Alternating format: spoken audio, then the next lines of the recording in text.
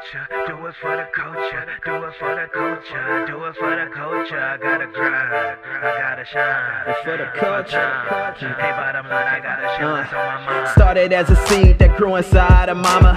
Learned our victories and everything that we conquer. The creativity to switch the gears like karma. Now I wear our history like it's a badge of honor. From sports to the music to teachers, from students, we made this, we do this, our greatness is proven. And we gon' level up more until our excellence is evident. Listen up, ladies, gentlemen, everyone with some melanin. Culture, Do it for the culture, do it for the culture, do it for the culture. I gotta grind, I gotta shine, it's my time. Hey, bottom line, I gotta shine. That's on my mind. Do it for the culture, do it for the culture, do it for the culture. I gotta grind, I gotta shine, it's my time. Hey, bottom line, I gotta shine. That's on my mind.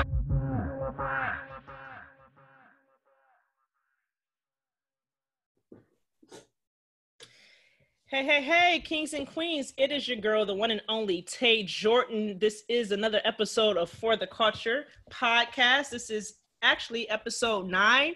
And I know I say this every episode, but I am really, I guess I'm excited for every episode, but I'm really excited for this guest that I have on with me today. I have Miss Sheena-preneur, Sheena Parker. You're from Atlanta, correct? I've been in Atlanta for about 15 years. I'm originally from Massachusetts. Oh, are you from Boston? No, south of Boston, a little town called Brockton. Oh, okay, nice. So yeah, I have Miss Parker here with me today, and the topic that we are talking about today, I think it's a little less known topic that, particularly for the culture, we're really not familiar with. That's why I'm really excited to, put you guys on to game. She's just a wealth of knowledge. We're talking about government contracting today. So the topic is government contracting. It's a lot of money in that, and it's money out there for the taking, specifically for us to take it's there for the taking. So with no further ado, Sheena, welcome to the show. Oh, thank you so much for having me. I'm excited. Nice. So I usually just start off, give us a little bit of background, I know where you're from now, but, if you can just give us a little bit of your background. Okay, well, yeah, like I said, I've been in Atlanta for about 15 years. I've always been an entrepreneur. So I've always done different things. I've been in the Army actually for 18 years. I'm looking at retirement soon, and it's totally separate from what my business actually is. So I'm just a multifaceted type of learner. So I was in the real estate industry for about 5 years, and I started off kind of backward. I became a landlord of a condo, and that was like probably the worst experience I ever had. And then I started flipping. I flipped 2 houses, and then I started wholesaling, and I just thought this is all very, very stressful. So I'm not really. I wholesale as well. It's an interesting game. It's a tiresome game, but it is. Cool. So you mentioned that you've always been into entrepreneurship. What generated that bug for you? Were your parents entrepreneurs? Did you grow around it, or how did not one person in my family was an entrepreneur. Barely anyone in my family had a job, let alone tried to be entrepreneurs. So I don't know. I tell my kids I'm from Pluto because I have no idea where it came from. No one talked business around me. I just knew, maybe I can sell this. That was just kind of how it started. I didn't really understand the concept of what business is. I just knew maybe if I sell these basketball cards at 12, maybe I can make some money. Oh, wow. You was hustling basketball cards? Uh-huh. Yeah. That's what's up. That sounds like me. Yeah. Now, are you into basketball? Not really. I'm kind of forced. My son, he used to play, and my husband's very much into basketball. So Gotcha. We're a sports family, but not really into basketball. Gotcha. Okay, so you started off in real estate. You decided that really wasn't your niche. Then you got into government contracting. What led you down that road?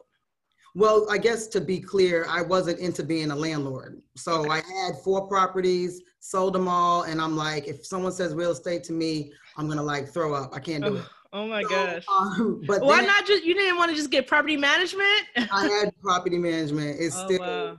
Yeah, it's a long story. Gotcha. But I just took a break from real estate and just tried to figure out what do I actually want to continue to do. And so the government contracting conversation was coming up in random conversations. Like, why don't you can be a set aside, you're a veteran. And I'm like, I don't even understand the concept of what you're saying. What is a set aside? What is government contracting?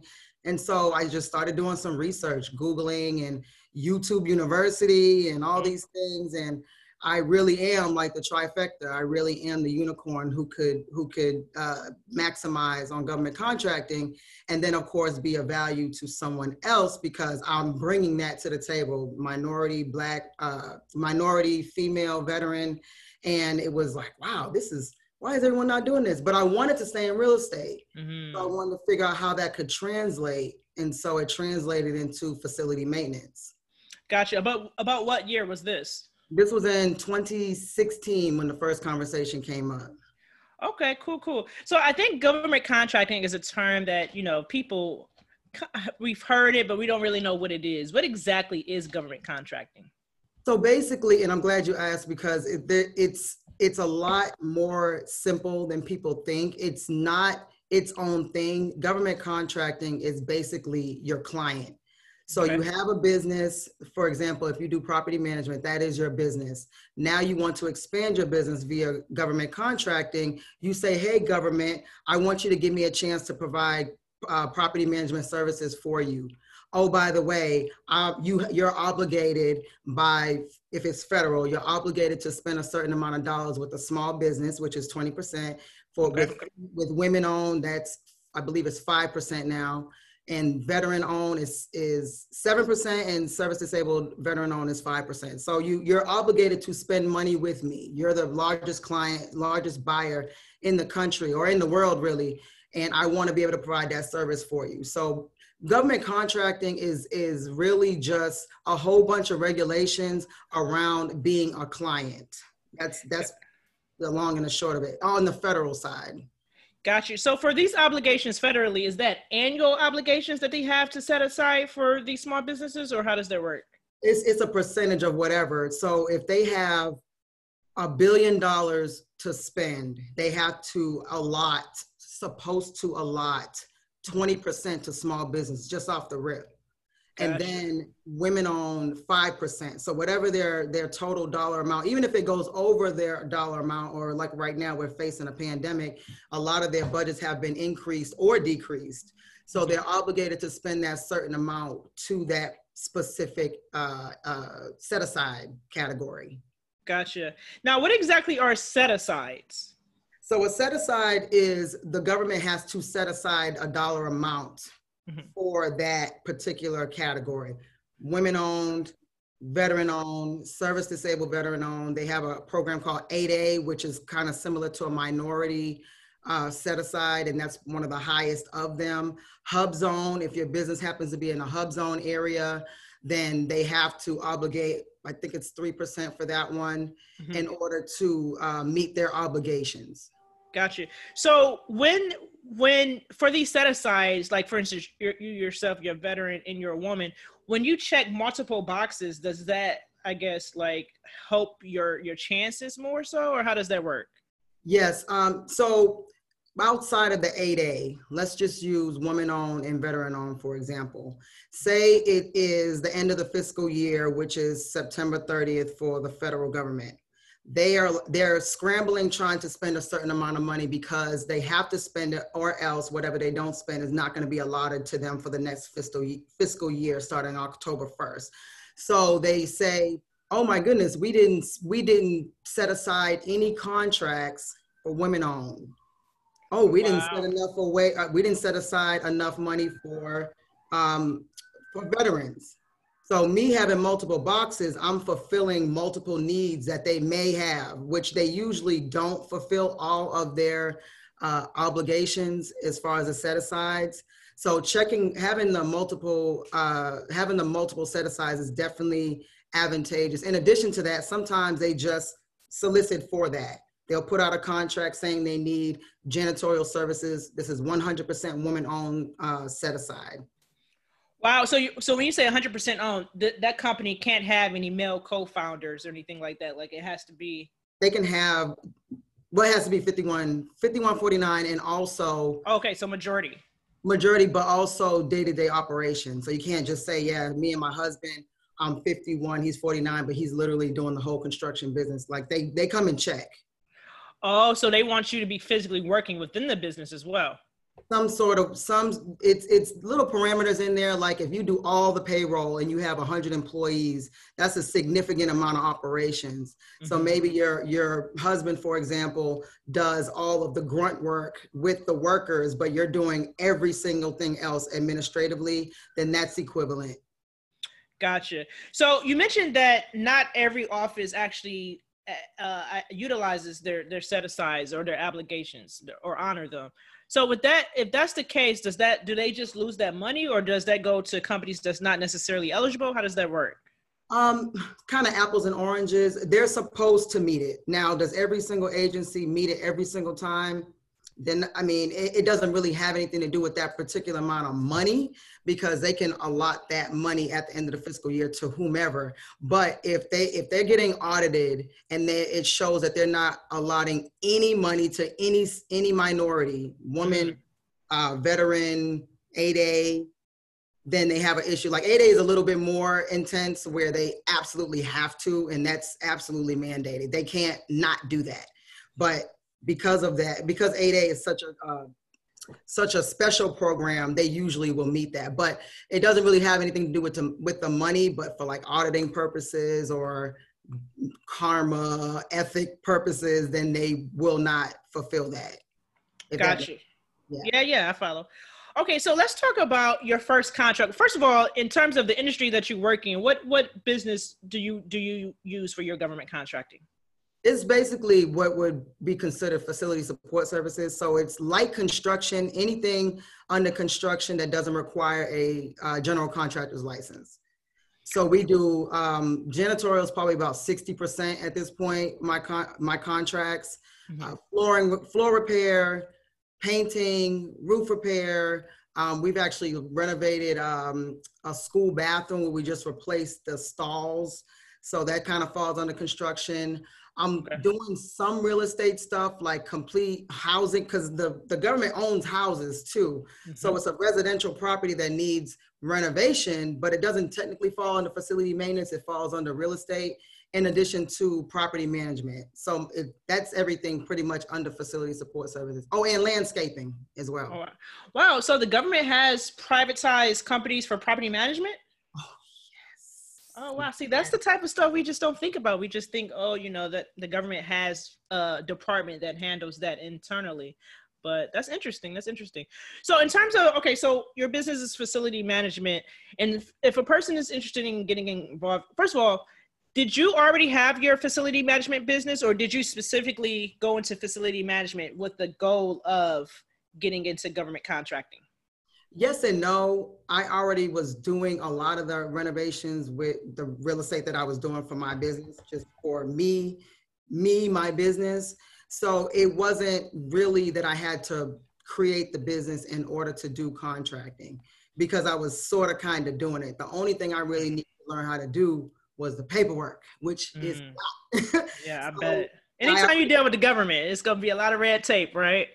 Yeah, I mean, actually, I guess compared to some other types of things, no, because they tell you exactly what they want. I fill out this document, write this here, write this there. I love it because I'm, a military person. So I'm like, this is the best thing ever, Oh, so it's good instructions then, huh? Oh yeah, there's instructions. When you get into the super $1 million contracts with for federal, then it's very, very, you have to have technical proposals and stuff like that, which, I mean, realistically, you can just pull it offline, do your thing. As long as you can perform, at the end of the day, can you perform the contract? People come to me all the time and say, I want to do government contract. And I'm like, but have you ever had a business? Mm-hmm. This is not, let me fly by night and start selling some products or providing these services, because they're going to expect you to perform. Be able to complete. That's what I want. Yeah, I bet. That's what I wanted to get into. So being that you already had that experience a bit in facility management with your real estate background, for a person that wants to get involved with the government contracting, do you think it would be ideal first to get your feet wet with, you know, not getting that government money, but actually getting your feet wet with, you know, doing your business for a year or two. Is there actually a requirement, like years of experience, revenue, or any minimums even to do government contracting? Yes and no. Some ask. So let me clarify, like there's pretty much 3 tiers as far as contracting is going. Okay. Federal government, that's where the set-asides matter and they have the obligation, and not all of them are very large contracts, but that's usually the larger billion-dollar contracts. You have local contracting, which is also like the state, where you register as a vendor with the county, city, school system. There can also be million-dollar contracts, six-figure contracts. So they're set aside. There's no real set aside unless they say, hey, we want this to be minority based. Then you have supplier diversity, which is the corporate side, where you work for Wells Fargo, you do, you know, landscaping for Boeing, you know, that type of stuff. So there's 3 different tiers and they all have their own ramifications. So someone who wants to get started, I wouldn't say they need any amount of time. So for me, for example, I go into government contracting. I already been doing real estate for some years, and they're asking for at least 2 years of past performance. I don't have 2 years of federal past performance, but I have 2 years of past performance. Gotcha. So you can't tell me I don't know how to strip a floor, you know, that type of thing. But sometimes they will say in the contract or the solicitation that you need to have equivalent, like you need to have cleaned an entire campus in the last 2 years. Give me the name and the number of the person who you did that for. And so now you're kind of like, you know, do I really want to? Can I tackle this? Do I want to tackle this? Do I want to fight it? Do I want to ignore it? You know, whatever it is with that. So really you need to understand the concept of business is probably the best advice I can give. If you're new to the industry, but you know how to be agile in business, then you should be fine. Gotcha. So for the bidding, it actually puts the requirements, like you mentioned that they want you to do, you know, 2 years of this, that, and the other.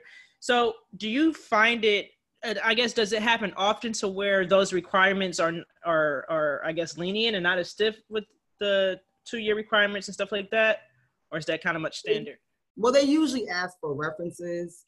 Okay. And, you know, references, whoever. I don't want to put out any bad stuff out there. I got you.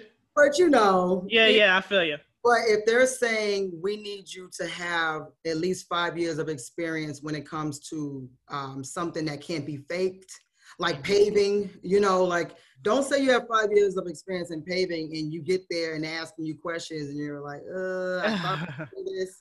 And then it's all bad, you know, because now not only are you probably not going to get that contract after you go to the site visit, they're going to remember your name, your company. You might go to the DNR.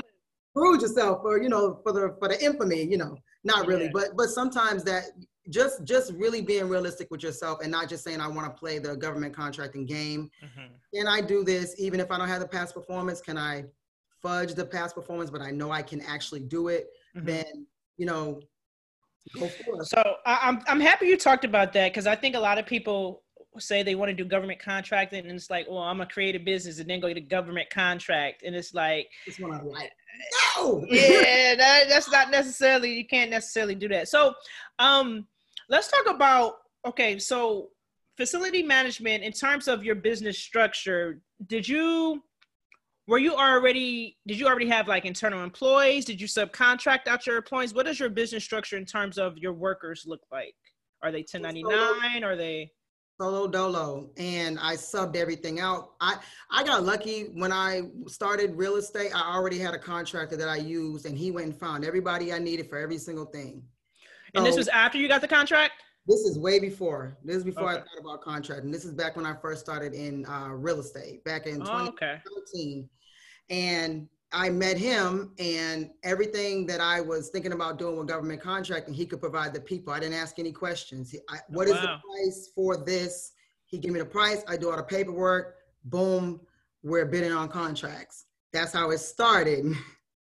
Now I realize you can't really put all your faith into one human. So, you know, moving forward, just having someone to help, you know, just like with any business, figuring out what you can and cannot handle.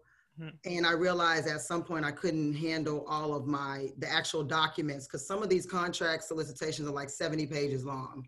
And so you're talking 25 pages of just data that you have to put in, and then you read it, because some of them are like, you need to write in blue pen on one sentence, and you miss it, and they're going to deem you non-responsive, and you put all these hours into, you know, and torture into it. That's like a balance sheet almost. If you get one thing wrong, it's done. It's done. If you don't sign one, and some of them want like 10 separate envelope copies, and it gets really, really crazy. And they want them hand delivered, whatever. So right now I did some interviews today for an executive assistant. My daughter was doing my admin stuff. She was a rock star with that. That's where I really, really needed the help, and I could do everything else. I did hire someone at the very beginning, 2019, to do the contracts for me. And she did a great job. I mean, she knew the industry a lot more than me. So she kind of just pretty much told me what I need to do. So it helped me figure out moving forward, okay, I got to make sure I fill this part. I can't ignore it. You know, I can't just pretend like they don't need that information. So she was great. And I paid a retainer. All these people are subs, with the exception of my daughter. All these people were subcontractors, and they provided the service, and I just paid whatever. Gotcha. Okay, cool. So let's talk about, well, I just want to say, I encourage everyone to bid on at least their first contract, because you need to know what right looks like. You need to go through it, the pain and the torture. Gotcha. Yeah. Cool. So let's talk about this first contract. What year was 2016, right? No. So I was, like I said, I was always an entrepreneur, so I used to just jump into stuff. I don't know how my husband is still with me. I'm like, look, and I'll just go and do it. Like, I don't know what the end result was. So this was the first time I took my time. When I first started thinking about it in December 2016, I didn't bid on my first contract until June of 2018.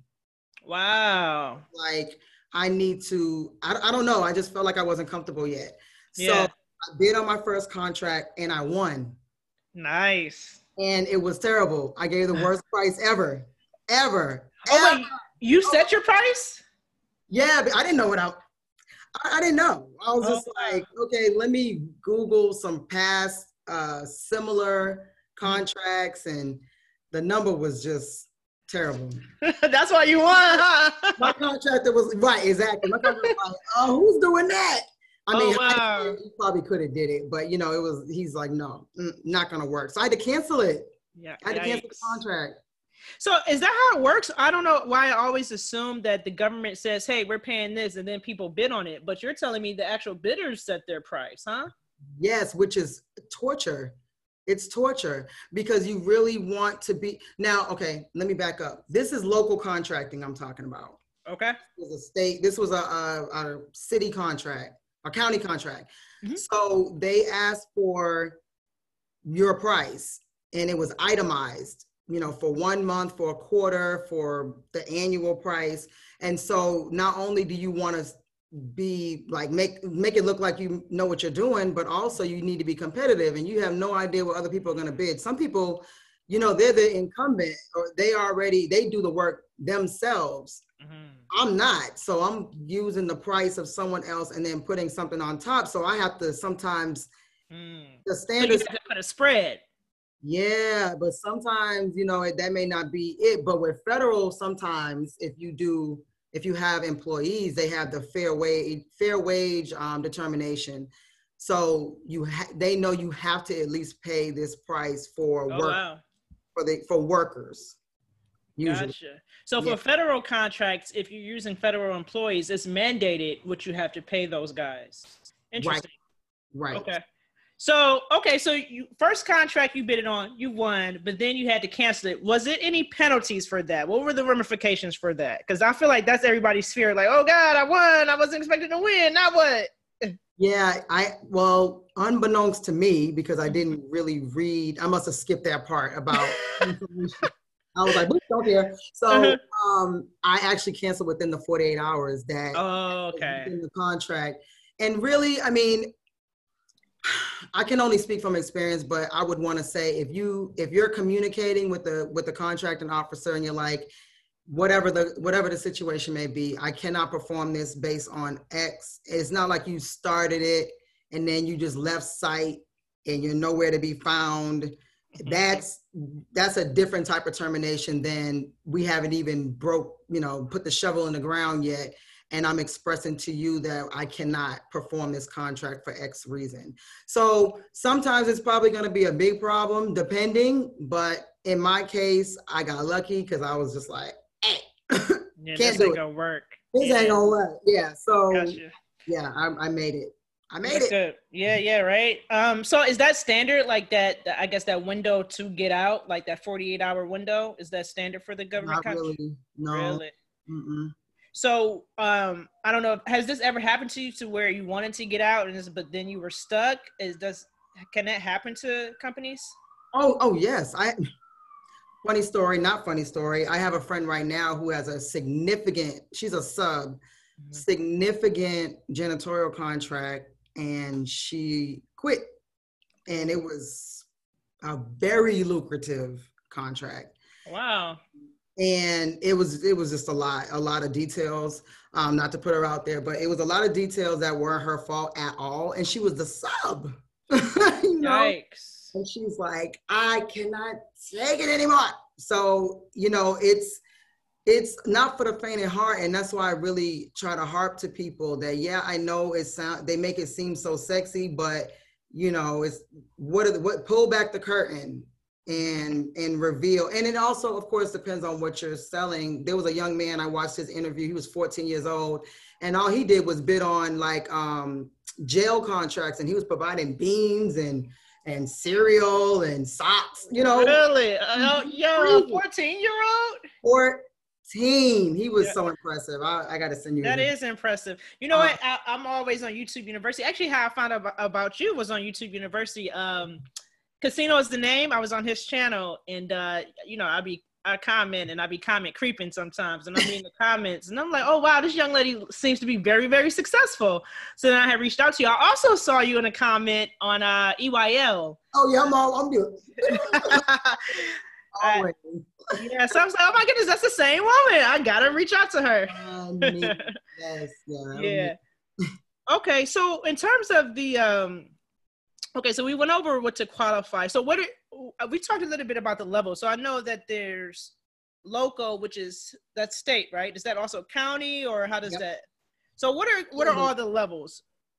Yeah, so federal is, like I explained, where any federal agencies. So a lot of people just think that's the Army, the Navy. That's also a Department of Agriculture, HUD, all these different federal type agencies, and you would do the same, like going through beta.sam and those websites, and you contact them through that way. And they're the ones that are held at a different obligation. State and local, they have separate fiscal years. They have usually a lower budget. That includes school systems too, like college. So they have different budgets. College is included? Yeah, oh yes. So like public institutions. Right, like a state university. Gotcha. Wow, that's interesting. So the only way, so how does one, is it just the bidding? How does one, I guess, get involved with this? Is it just going to the resources, the websites, or how does that work? And how often does bidding happen? Multiple times a day. So so beta.sam for the federal contracts, you can look through there and see. You never really know when they're going to post, because I mean, they're still humans. So they're posting whenever they get a chance to post. And there's very a wide range of websites that can give you, like, deliver the solicitations for you. Like, I can put in facility maintenance for this particular whatever company for them to deliver the services to me. And they'll give me for that day everything related to facility maintenance for the federal, for local, counties, city, whatever. And then I can just kind of go through them and check to see if I'm interested in bidding on it. And it'll take you to that particular website. Now, you also can, for the state level, register as a vendor. And if you register as a vendor, sometimes they'll just send a solicitation for quote or request for quote to you. Oh, wow. So they'll just say, hey, here's a statement of work, here's a picture, it's like 2 pages, and give me your quote, 1 line, send it back. So they're basically, in that regard, they're basically seeking you out to see if it's a good fit for them. Okay, cool. And you say this happens multiple times a day in terms of the bidding? All day, every day. And this is all year round? Oh yeah. And when you say bidding, it's not always bidding. It might be a request for quote, or request for proposal. It might be just, hey, send me back a number, because some of the agencies have a threshold where they can just swipe the card. That's like micro purchasing, where you can just, I think because of COVID, it's up to maybe 10,000, something like that. Don't quote me, but where they'll just say, hey, we need 10,000 computer mice. Let me, give me your price. And you're like, shoot, I got the connect over in whatever. And I can do it for this amount, put your little spread on top, and you send them an invoice, they swipe the card, So let me ask you, if that's the case, so being a middleman like that, why wouldn't the government just go direct to the source to get their product? Why would they use the middleman? I guess I'm asking. It's just like, why don't people cut their own grass? It's just one of those things where they don't have time to have, I'll say for the Army, they don't have time for soldiers to cut the grass every 2 weeks. They don't have the manpower. They don't have, all these things. And I want to loosely say it's like a cultural thing where they need stuff done. They're going to pay someone to do it. And then, oh, by the way, you get incentives for certain things, especially if that particular county is trying to fulfill that minority goal or woman goal or whatever. So they get some sort of benefit for that. They've helped everyone out. Got you. So essentially you're telling me any business, just about any business, there's something that the government needs contractors for just about anything. Like I heard on EYL that they had a distributor for they used a contractor for plates and stuff like that, or even music, which I was like, wow, that's crazy. They're looking for a guitarist. One guitarist. I'm like, you couldn't find anyone in the organization that could be a guitarist, but any peanut butter. I told my friend the other day, I said, I'm going to bid on this peanut butter contract. Right. They needed a pallet of peanut butter or something like that. I'm like, I'm going to do it. But that's crazy. Yeah. With stuff like that, how would you even know the price? You know what I'm saying? Am I just pulling this out of the air? It's like, oh, I think this should cost this much. Because the government is trusting you that you know what you're doing.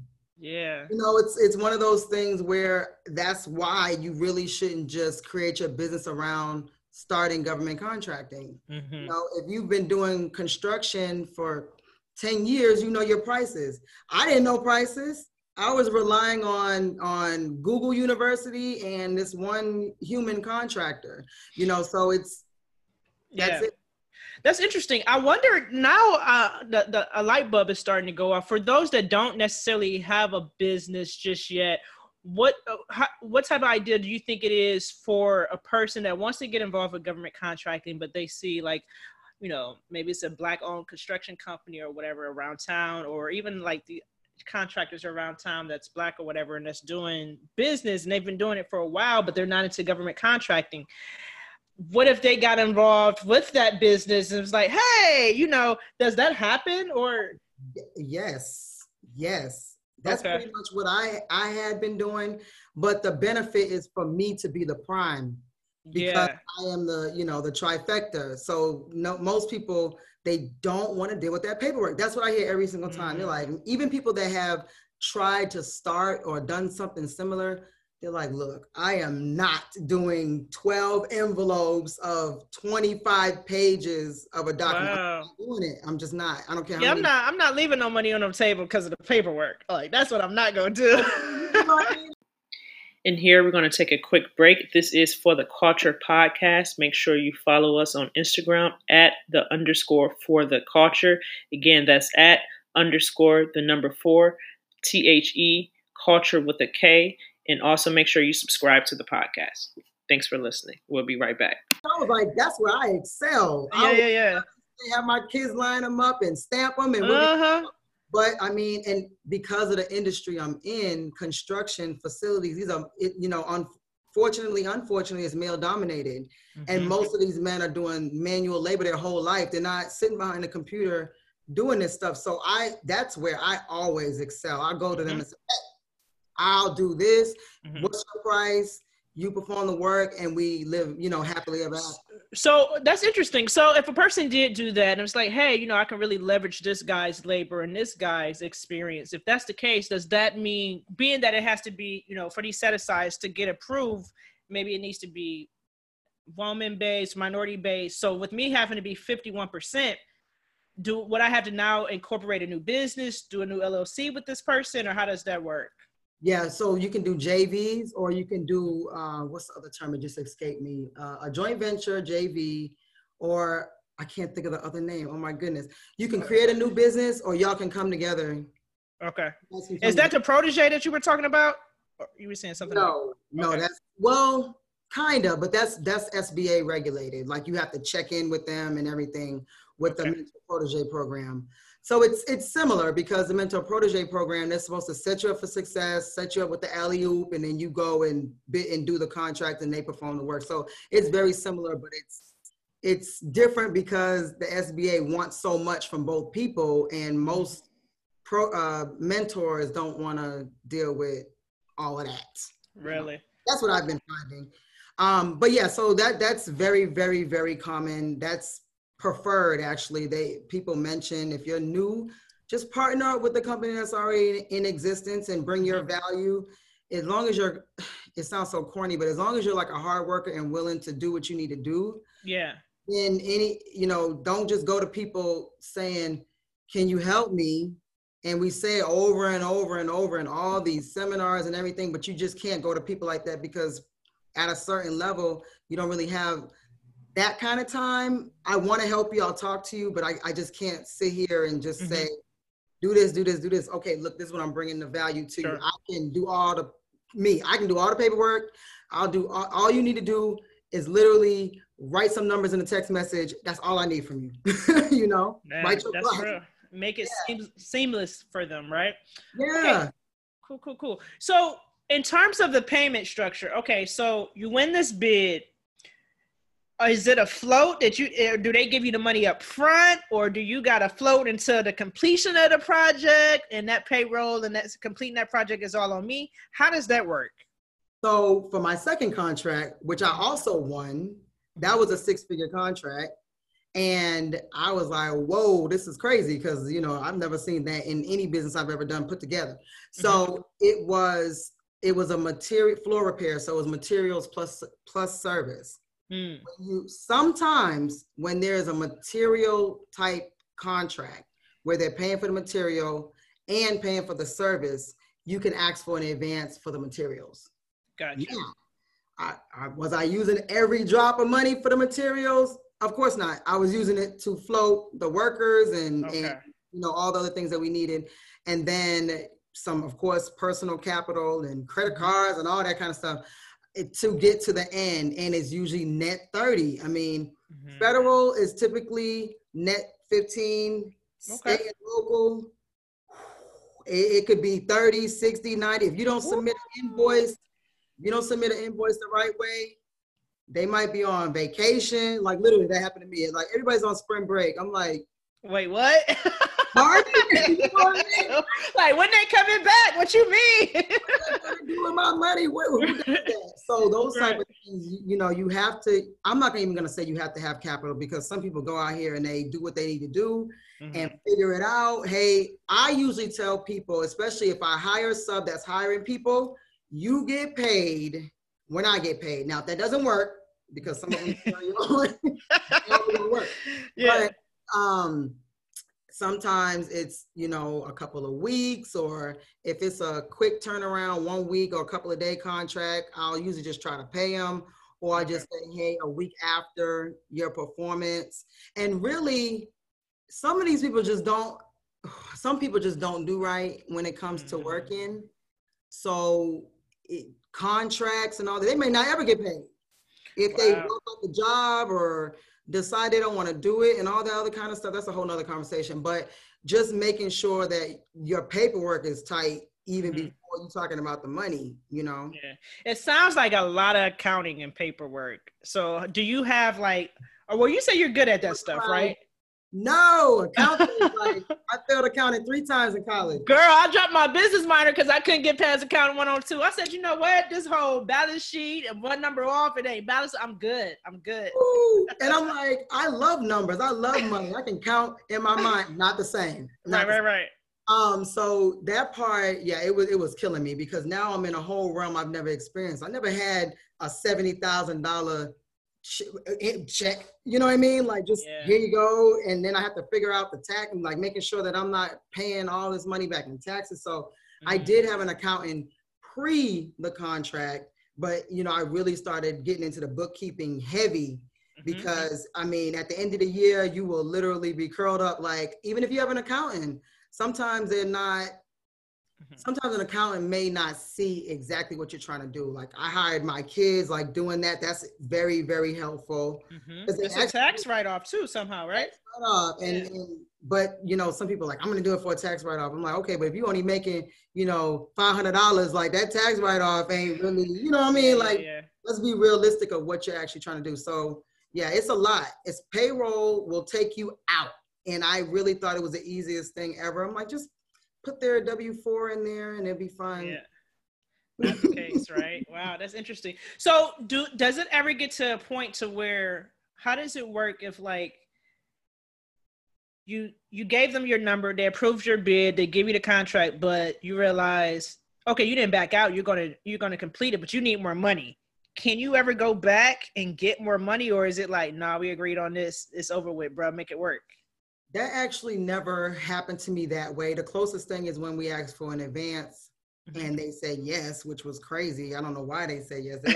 But thank you, you know, but that goes back to, can you provide can you service this contract? Do you have people that you can ask money? Do you have personal credit card, business credit? Or if you're partnering with someone, are they willing to put their own money in because they know they're going to get the money back? That's probably getting started the easiest thing. If you're working with an already established contractor or construction or whatever, hey, can you hire these people until we finish this project? It's only going to take 2 weeks. And they're like, yeah, you know, some of them are like, yeah, because I know the money's coming. That's kind of typical in the construction realm, that they get paid later, you know? Gotcha. Yeah. So with whether it's they give you an advance or they say they're going to give you payment in full at the completion of it, or they're giving you a draw, or whatever the case, how is it that, I guess, is it room to, well, you say it is room for negotiation. The contract in general is room for negotiation? Not really. Ooh, well, okay, let me say this. I'll use my example as well for the flooring. It was 8 different locations for replacing taking out their carpet, putting vinyl flooring in. And along the way, they said, hey, can you do this other portion of another property?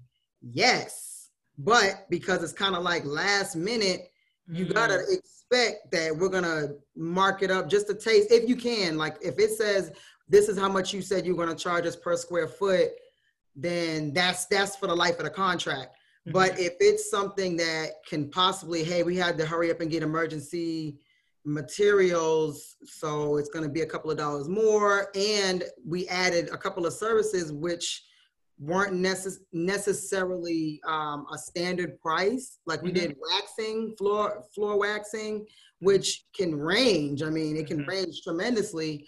So that added a little bit more money on top of it. So it wouldn't be a negotiation, so to speak. It's just an additional service. And I did that as well with with a janitorial contract, where they're like, hey, can you do some of this COVID cleaning? I sure can. right. You want to do it But tomorrow? it'll cost you. Right. It's Yeah. gonna cost you, you know. So I guess that would be considered negotiation. Do you need these other services? Gotcha. So is there like stiff deadlines for the completion of the project? Is there frequent check-ins in terms of where the money is going, or how does that work?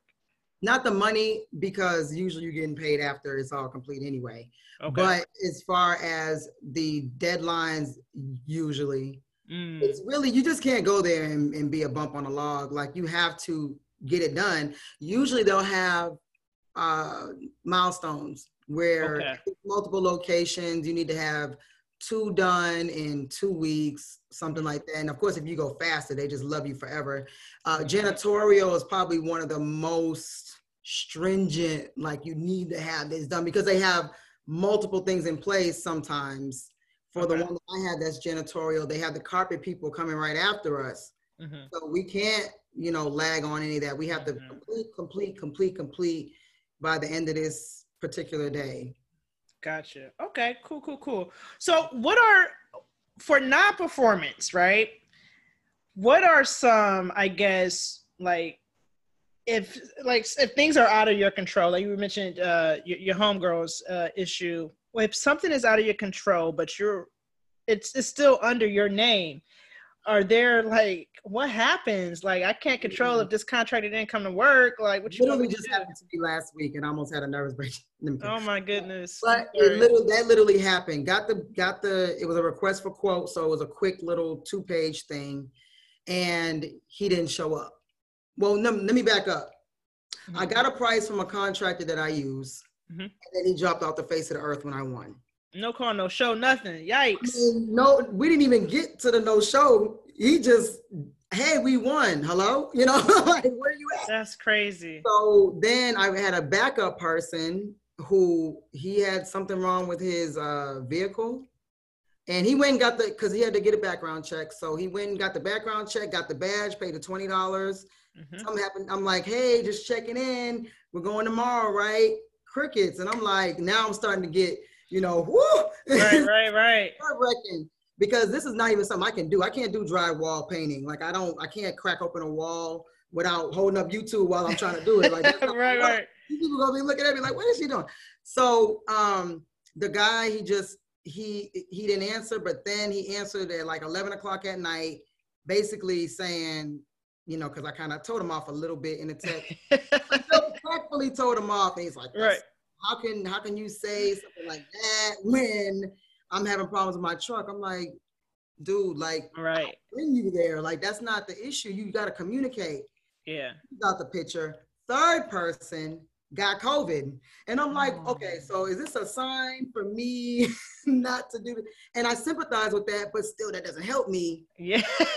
Business is business. Yeah, that's true. So what am I supposed to do? So I had to cancel that contract. Yikes. Yeah, That's I mean, tough. literally, because we're already going past, you have to perform within 30 days. And with each person kind of falling off, it was continuing on and on and on and on. And I was like, that's a lot of pressure. ooh, yeah. Girl, I already ain't got no hair. Hey, so do you really want to do contracts?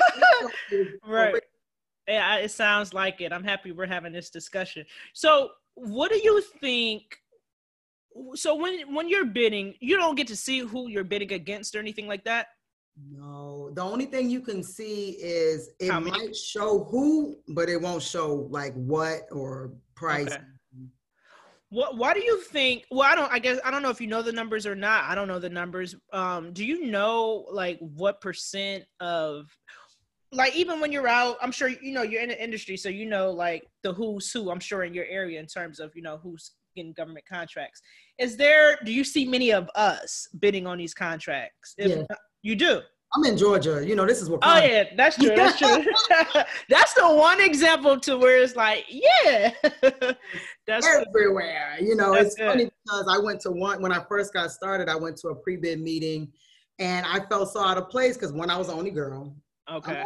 I'm usually either the only girl or the only black girl usually, and I'd be like, and all these dudes are like, hey man, oh, you on this one too? Hey, you know, and right. wow, they've obviously been doing this for a long time. So I see a lot of us at the local level. Now, as far as federal, you won't really know because you will know, but not really know, because a lot of federal contractors, they'll do anywhere. Like they'll do all out of state and everything like that. So it won't really be organic to Georgia. But as far as performing work, oh yeah. Gotcha. Have you done any federal, or has it like all state or?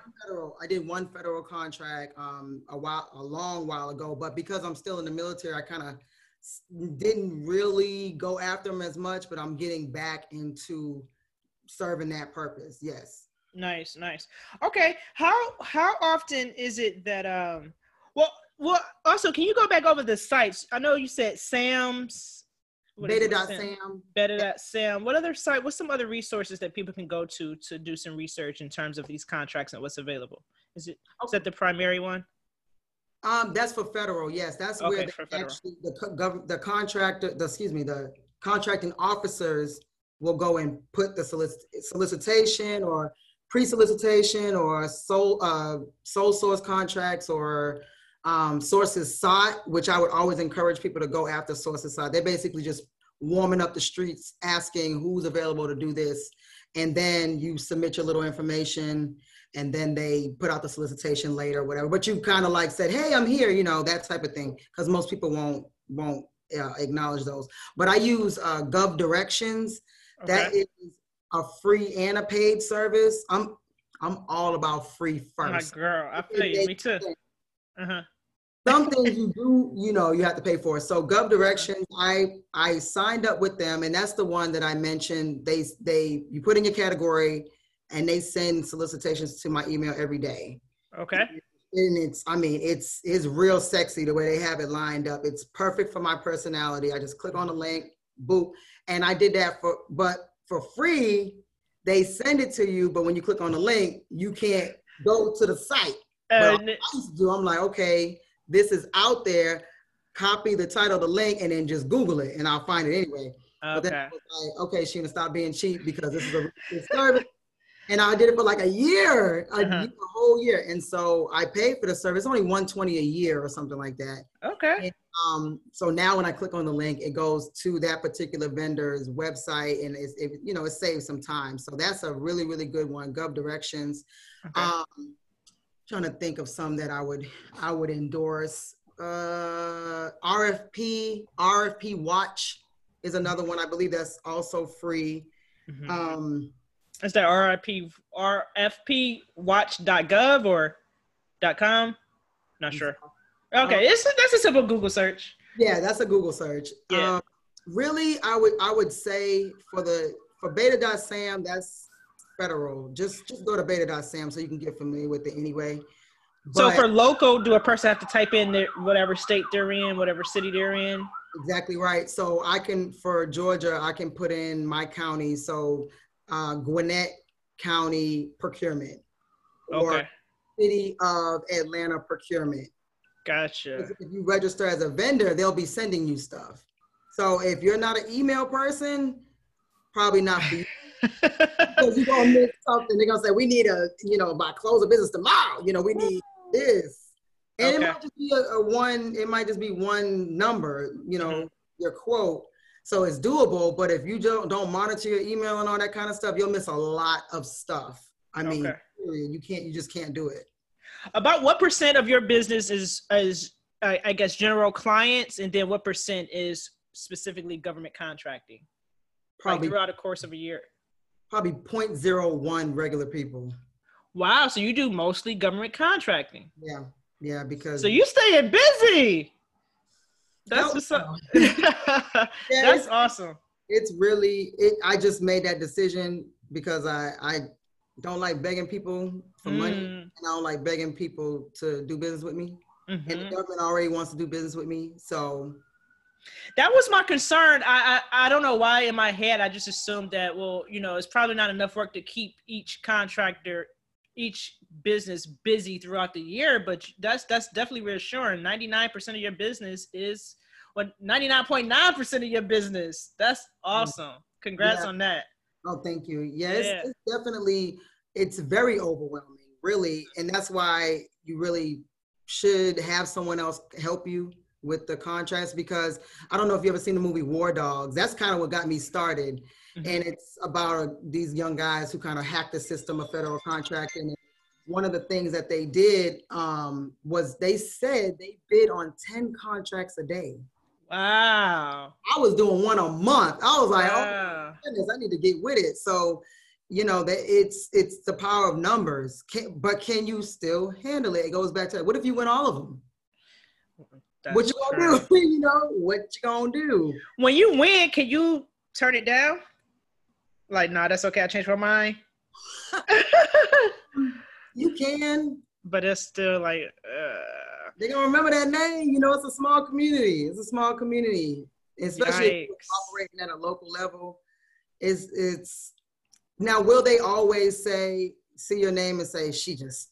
I can't stand her. It's human based. Mm-hmm. So will this is this contracting officer you know, a jerk anyway? And they're like, oh, delete their whole profile. I don't want everyone to see their name. Maybe, and they can just say, oh, life happens. It's okay, no problem.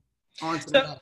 It's probably a good idea for people interested in government contracting that has a business. It's probably a good idea to make friends with the people that works at the Office of Procurement, huh? They say that. Yeah, I will say yes. I would definitely say yes, but organic friendships, okay? Right. Don't bring those Subway sandwiches and that coffee to that office. You will get run up out of it. I heard that so many times. They're like, who are you? Thank you for the coffee. Right, bye.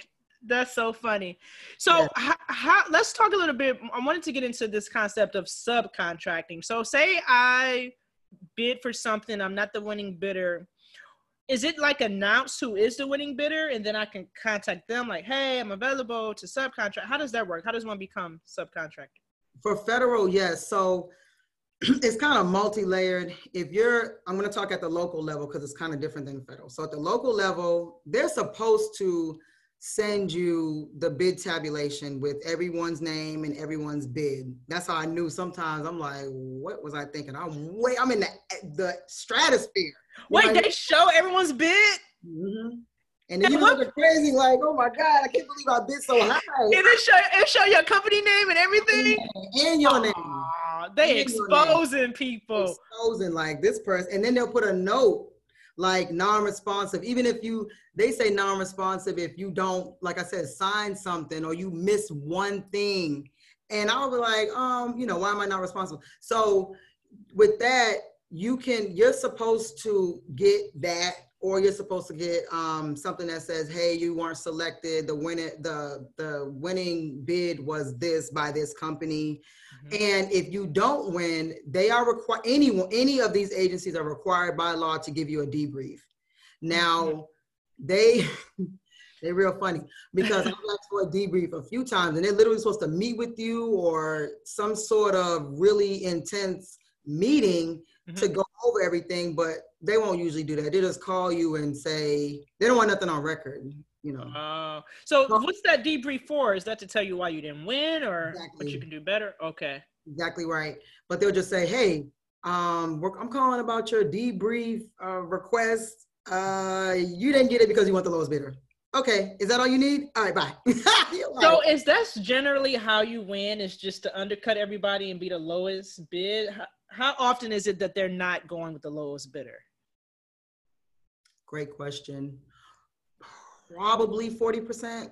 They're not going with the lowest bidder. They call it the lowest irresponsible bidder. That's like the term around the industry. And this is for local. So it's for federal, it's usually the opposite. Like, you know, you have the wage determination. So that helps a lot of stuff. And then fair market price. So it's like, come on, dude, I know you cannot renovate all 20 of these houses for $10,000. Like, that's just insane. That's interesting. So like, I wonder for your county locally, being that they're exposing everybody's bids and everybody around town know what you bid it, is there, because I imagine it's a small circle, you know what I'm saying? Everybody know everybody that's in government contracting. With that being said, is it ever like this atmosphere to where it's like, oh, so-and-so bidded this He the reason why, you know what I'm saying? You know how things is, you know, he messing up the market for us all. That's fun, because that's in my mind. That's exactly what I said. This food and mess it up for everybody. But, you know, I don't think it's really, maybe I don't go to enough events. Okay. But, I don't, it's never like you looking at the side eye like they're going yeah. That's why we couldn't get this contract. But, you know, and I think you asked about the subcontracting earlier. So, yes. But my point about the whole thing with the debrief is sometimes they won't tell you anything. And I'll look at all the ones I submitted and it's like 2 months later. And I'm like, was this ever awarded? They're like, oh yeah, it was awarded back in such and such. I'm like, wow, well, thanks, you know, pretty much thanks for letting me know. So they don't always tell you anything. Wow, that's interesting. Which is whack, but I mean, you know, so if you have time to ask someone, hey, do you need any help with this contract?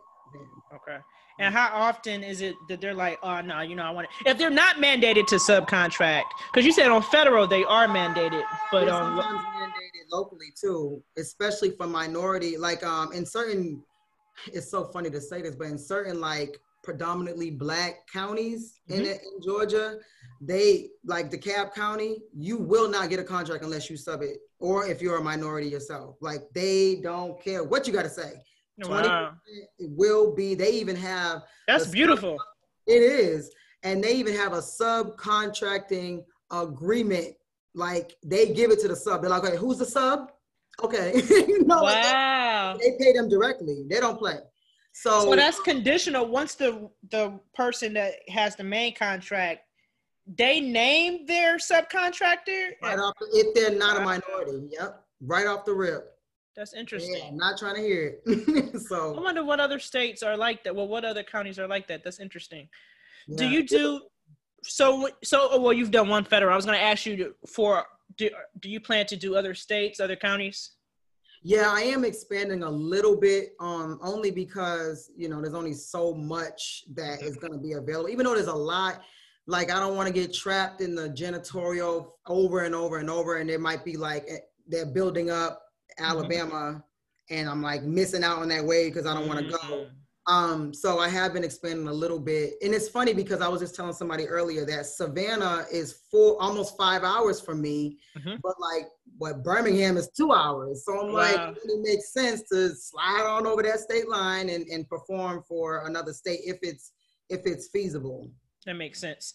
So let's talk about the money. How lucrative in terms of the contracts that's available? Like, I know they were saying like it's $1 trillion industry, right?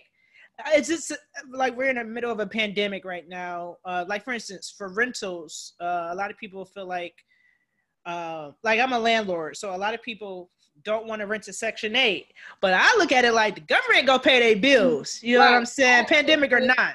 On the 3rd of every month, that thing will be there. Win, lose, or draw. So, well, I would say in the midst of any type of issue, that's when the money increases, unfortunately. War, pandemics, because, you know, they're the only ones with the money, really. There's some agencies, like that goes to the supply diversity as well as far as corporate agencies. A lot of them, they were able to get the SBA money.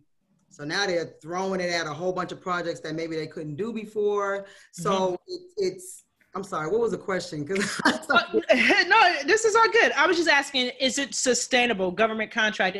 Being that your business is 99.9% of government contracting, it still seems that it is a sustainable, lucrative route to go as opposed to a traditional client. Okay, yeah, that's a great question because just here recently I read my favorite person that got me into government contracting is Eric Coffey, and I praise his name everywhere. But, he had sent something out about they're going to mandate that people who are doing government contracting have 20% of their business to like regular business, not government contracting. Really? Like 8% can be government contracting. I don't know what the rhyme or reason behind that is, and it hasn't been implemented yet, and I don't know the ramifications, but it's sustainable for now, 1,000,000%. Some people don't even talk to regular clients, and I get it because it goes back to kind of begging people to believe in your service. Like I clean houses. Like what else do you need to, like, why are we doing a whole thorough, you know, background of exactly how do I wax on, wax off. Like the government is saying, I want you to clean. If it's not done right, you delay in pay, not pay. It's very structured. You know what I mean? Like it's the best level of sustainability to me. Like you said, they're gonna pay. They have to pay their bills. It sounds like a good customer. It sounds like the ideal customer. You know what I'm saying? And it seems as though they're hands off. They're gonna let you do your job, what you signed up for, and it's like, let me know when you finished. Which okay. Want that because that was one of the reasons why my friend was having an issue, because the contracting officer at the place of performance, not the person awarding the contract and vetting all the documents, but the person who's supposed to be in charge of the contract is at that physical location was the issue. Now, the one that I just did, the janitorial, they're like, oh yeah, here's a badge. We'll see you when you're finished, you know, and then the one that I actually had to cancel for the painting, there was going to be a police officer standing there the whole time. Oh, so it varies. It's contract by contract base. So like sometimes there can be, does the government send out like a project manager or something to oversee? Like, well, you're usually, I would say maybe not the outdoor type of contract. I don't know how that works as far as like paving and heavy construction, but anything internal, usually you have a facilities type officer anyway. And you have their contact information. So it's not really like the government is sending someone. It's like the Department of Agriculture, Water Resource Center. That's where you're going to be the place of performance. So that particular building has a facility officer internally that works for the water center or whatever. Gotcha. You know what I mean? So they're the ones that are monitoring or not monitoring, whatever their duty is to make sure it gets done. Okay. Human based. Gotcha. So what, I know we're coming up on time here. I got maybe 3 more questions for you. I'm gonna let you go. Okay, great. Cool. Perfect. What's some, say for instance, if like, do they send somebody at the completion to like make sure everything is done to their liking and their satisfaction? If they're not, are they really anal about it? Or it's like, oh, well, you know, the floor should have been this way, and do you have to go and fix that, or how does that work? Yes. Really? Yes. And I mean, even down to those baseboards. What is that? Really? Yeah. But I mean, okay, so think about it. You're in a hotel and you see hair on the soap or you see hair in the sink, you're going to flip out because it's like, I'm paying to perform. Or the flooring, you know, you said when we did the flooring, they were giving an example of a company they hired to do wallpaper. And they said that now, granted, it is kind of jacked up what the actual contractor did, but they said they put the wallpaper sideways. So the pattern didn't jive because, you know, you go up and down, then it ends at a certain point. But when it went sideways and they went to connect, it wasn't even and it looked crazy. So, you know, come on, you got to like really do what you're supposed to do. So it shouldn't be like, oh, why are they on my back? You know, no one likes to be micromanaged, but just do what you're supposed to do. And then eventually you probably will have a little bit of grace. Like with the flooring, that was a fire station. So they lived there. Some of the guys lived. So they weren't really looking. They were just like, oh, wow, that's really cool. You know, they're like super hands-on people anyway. So they're like, wow, how'd you do that? You know, it wasn't malicious. It was just, you know, they're there. Okay. That makes sense. That makes sense. So, and then too, you know, obviously, you know, your name is on the line. You want to do a good job. I mean, your work product essentially is your resume. And I imagine if you do a good job on the one job, they'll remember that. And once they see your name come across bidding on another contract, it's like, oh, you know, I know this company, they do good work.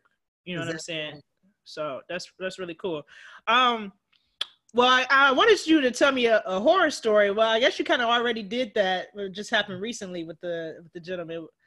So we're good on that. What's been your favorite contract to date, though? So forget the horror story. Let's get into some good stuff. What's been your favorite? I would say probably the one that I'm performing. Well, we just finished yesterday is the janitorial because it's for a state university. So. Okay. Last year, we were brand new. They gave us like one of the most old, dilapidated, nobody even stays in the building, just to test us out. And they said that we made that building look like it when it was brand new. Oh, wow. They gave us a couple of more, they fired a couple of other contractors and gave us their stuff like really quickly. Like, oh my God, we fired this person. Can you perform? And they're like, wow. Yeah. So Nice.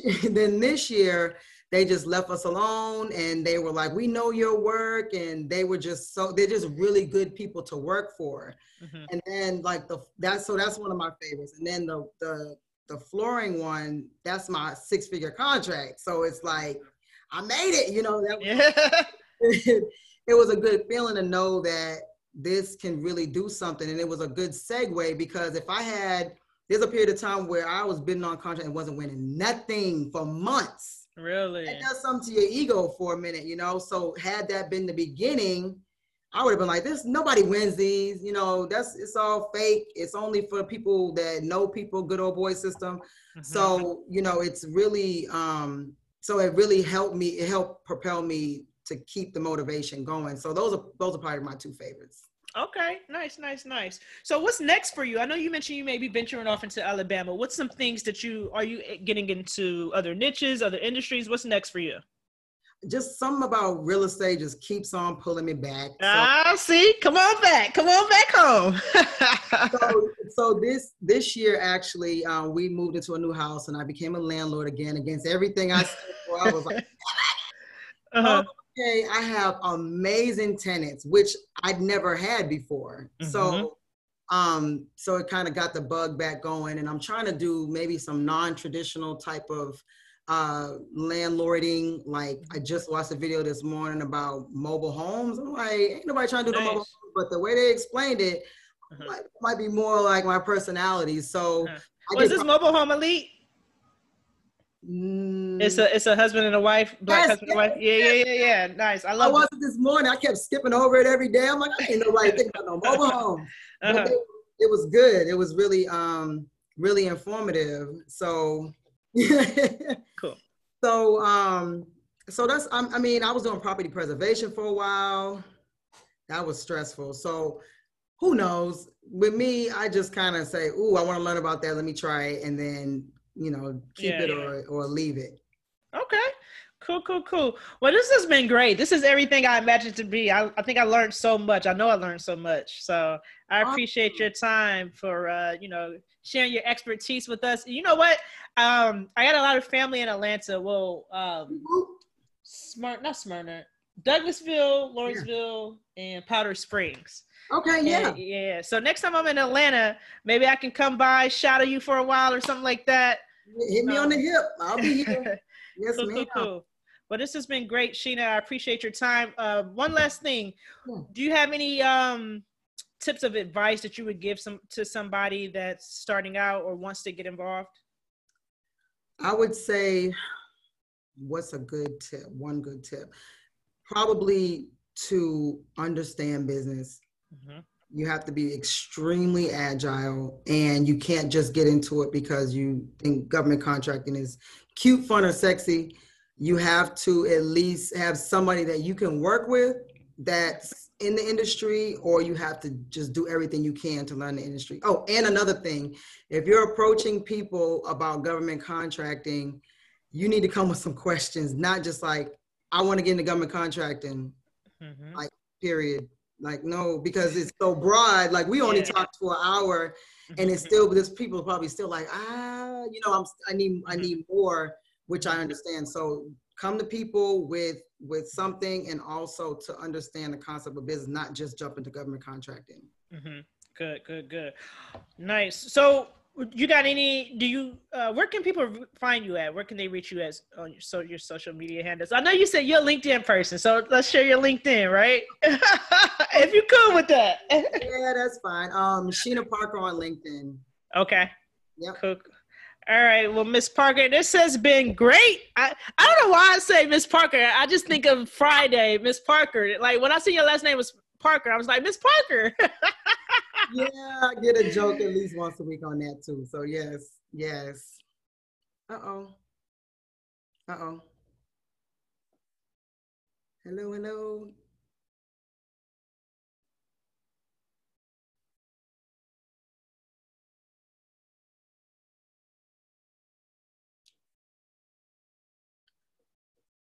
Your podcast. Thanks for listening.